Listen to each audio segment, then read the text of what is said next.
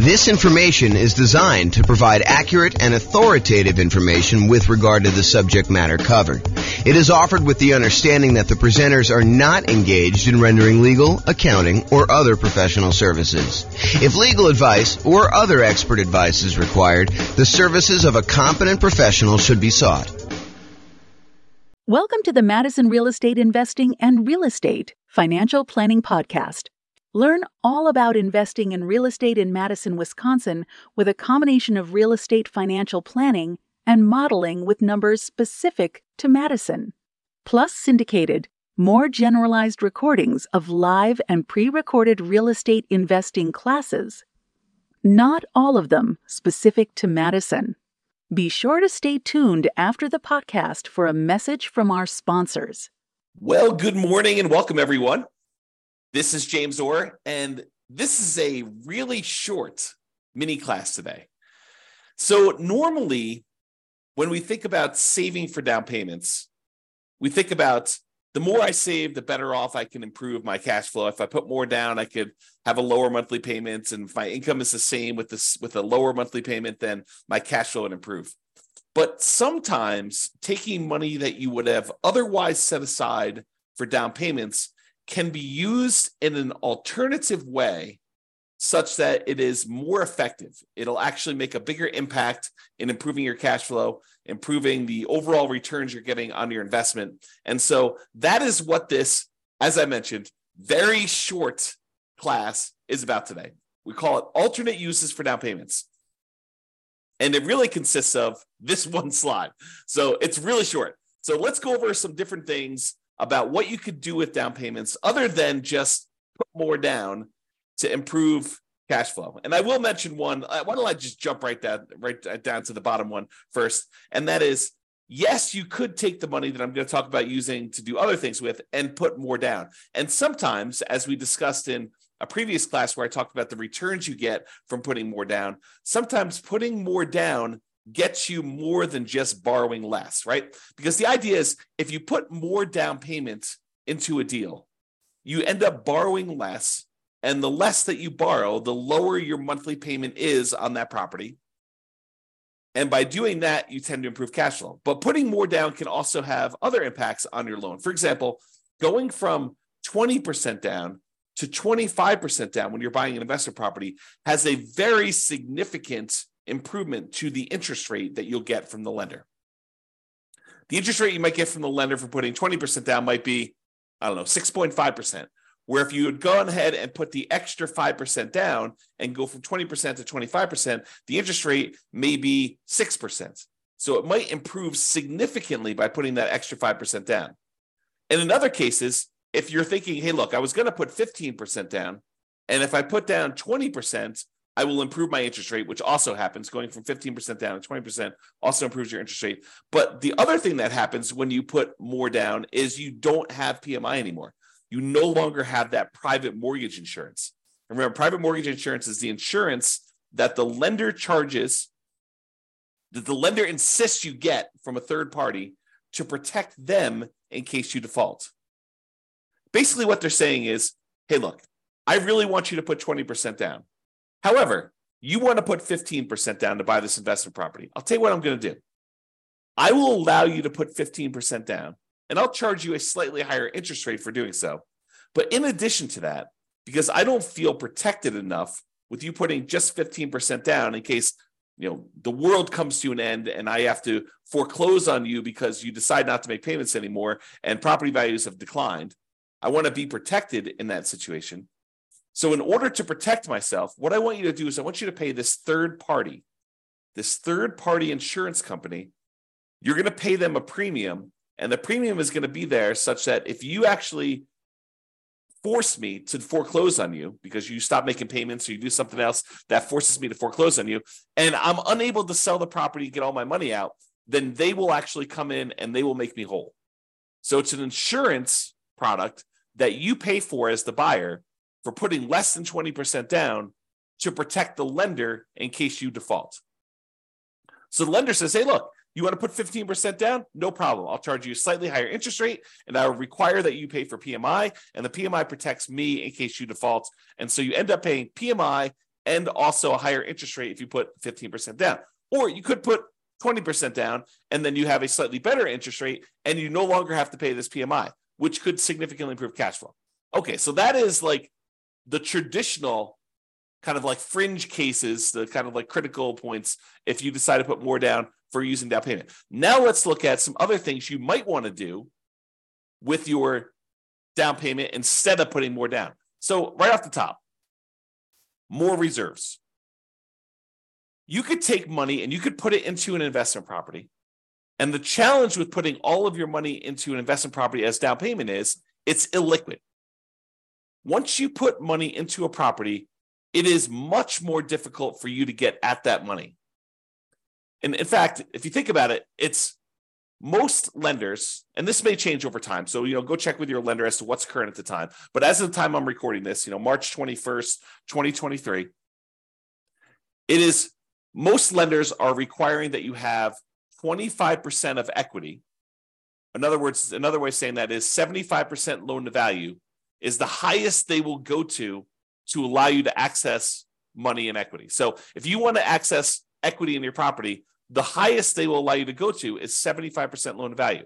So you have to have at least 25% of equity remain in the property, and then anything above that 25% of equity, they will allow you to tap into and do a cash out refinance if you want to access that. The only other way to really get at that is to sell the property.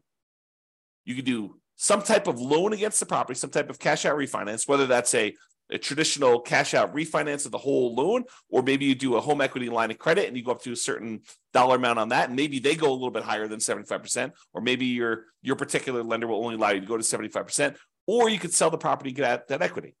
So if you decide to not put more money in to begin with, and you keep that money set aside somewhere else in reserves, that can change the overall characteristics of you.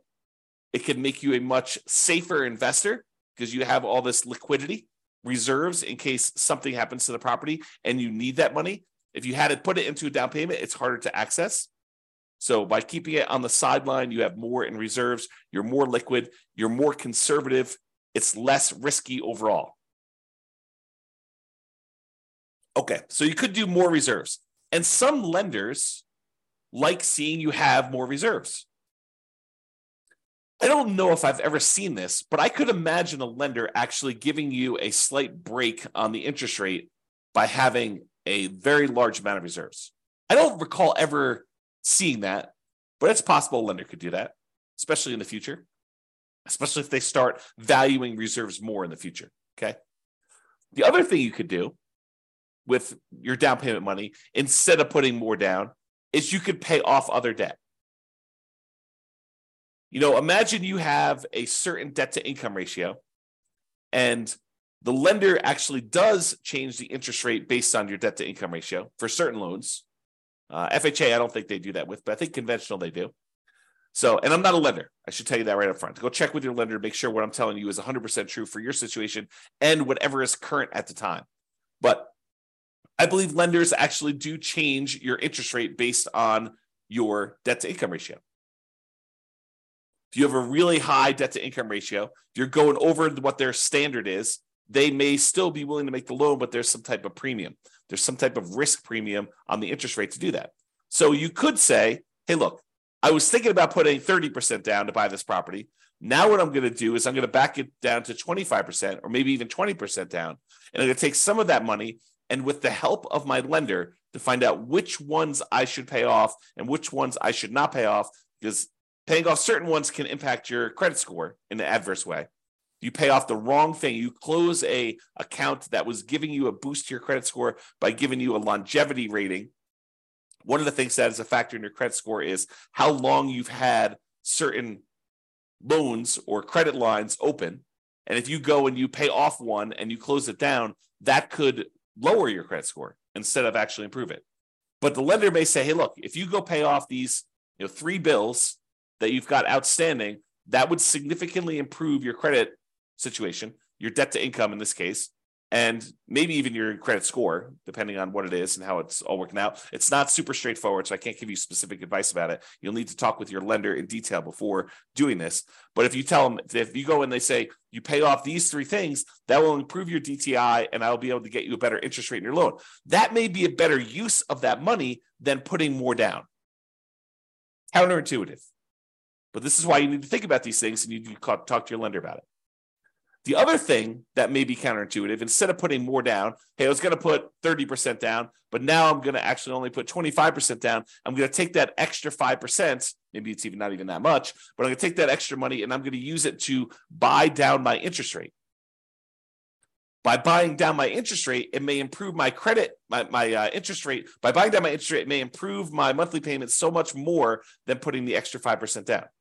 And we did this math recently. Trying to remember what class it was, but we did a class where I showed you, I think it was how to improve cash flow. One of the strategies was taking money from seller concessions and using it to buy down interest rate. And I had the matrix up of what my lender sent over about how much it costs to buy down the interest rate so much and what that does to the monthly payment. And I think we did the math and I showed you, hey, look, if you just put this much more down, it would have improved your monthly payment by this amount. If you actually use it to buy down the interest rate, it improves it by this amount.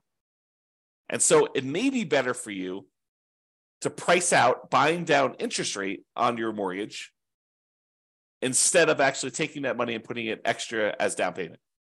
Now, if you're only going to hold the property for a very short period of time, does it make sense to go buy down your interest rate for 30 years? Probably not. If you know you're going to be in and out of the property in 5 years, 6 years, 10 years, whatever it is, then buying down the interest rate for a 30-year period may not make sense. But if this is one of the properties that you plan on holding in your portfolio forever, it's going to be one of the ones that you've designated that is going to be the source of your positive cash flow in your financial independence, retire early sort of model, then maybe you do pay down the interest rate because you know you're going to hold that loan for 30 years. But this is why you need to understand what your plan is. If you're buying properties, you're going to use the strategy where you buy 10 rentals, hold on to them for a period of time, then sell off a portion of them to pay off the remaining. Maybe you don't actually buy down your interest rate because you're either going to sell some of them and you're going to take that money and then pay off your other mortgages. So if that's your strategy, maybe buying down interest rates doesn't make sense. But if your strategy is, hey, look, I'm going to buy a certain number of properties and these are the properties I plan on holding forever and ever and ever into retirement, then maybe buying down the interest rate does make sense. Okay. And the last alternate use of down payment, instead of putting more down, the last one I've got on here is deciding to prepay private mortgage insurance. So instead of putting another $5,000 down on buying your next property, which might save you, I don't know, $25 a month, somewhere in that ballpark, maybe $30 a month, depending on the interest rate, you could choose to prepay PMI. You take the $5,000 and get rid of a, I don't know, $160, $200, $250 a month private mortgage insurance payment.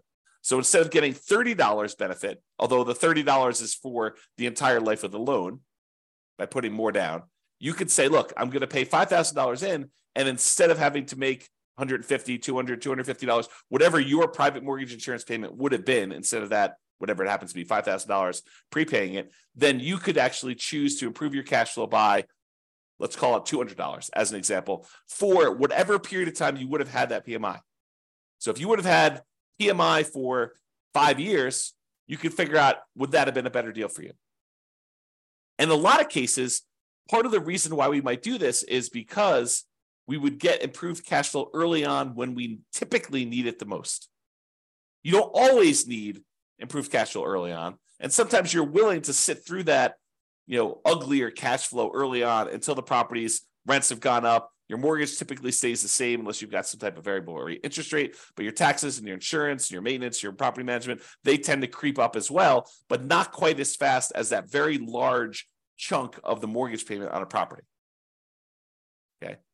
So remember, let's just talk about private mortgage insurance. So private mortgage insurance, there's really 3 ways that we could pay it.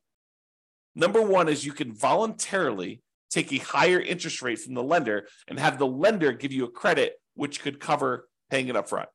So instead of actually paying it yourself, you say, look, I will voluntarily take a higher interest rate from the lender. Okay, that's one way to pay it. The other way to pay it is monthly. You say, look, the private mortgage insurance premium is $150, $200, $250 a month, whatever it happens to be. It's based on a whole bunch of factors, which we'll cover in the PMI class. But basically, that PMI payment, it exists until you get below 80% loan to value, or with FHA, it never goes away. Okay, so you can do it monthly until you reach that criteria, or with FHA, it doesn't go away. You have to get out of that loan. You have to do a refi or sell the property, change out of the FHA loan in order to get rid of the PMI on FHA, which PMI on FHA is called mortgage insurance premium. It's called MIP, but same thing. It's an insurance premium to protect the lender. Okay. And then the third way is you could do a one-time lump sum upfront payment in order to get rid of the PMI. So those are really the three options. Sometimes they'll say, hey, look, you can pay a little upfront and we can lower your monthly payment for PMI. So you could kind of combine some of them if you really wanted to. But most of the time you're choosing one of the three as a discrete choice. Okay.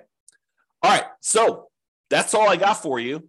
So sometimes you thought money you were going to use as a down payment could be used more effectively in another area to improve your situation, to get better terms on your loan, or for you to look more attractive as a borrower, or for you to have a more conservative, safer approach in the case of more reserves. And focusing on down payment, it can be helpful, but be sure to take a more holistic approach and evaluate alternate uses to see if those serve you better. That's all I got. This has been James Orr. Hope you enjoyed the video. Bye-bye for now. With home prices up, mortgage interest rates up, and rents up, but not quite enough to counteract the higher prices and interest rates, cash flow on rental properties in Madison is harder than ever.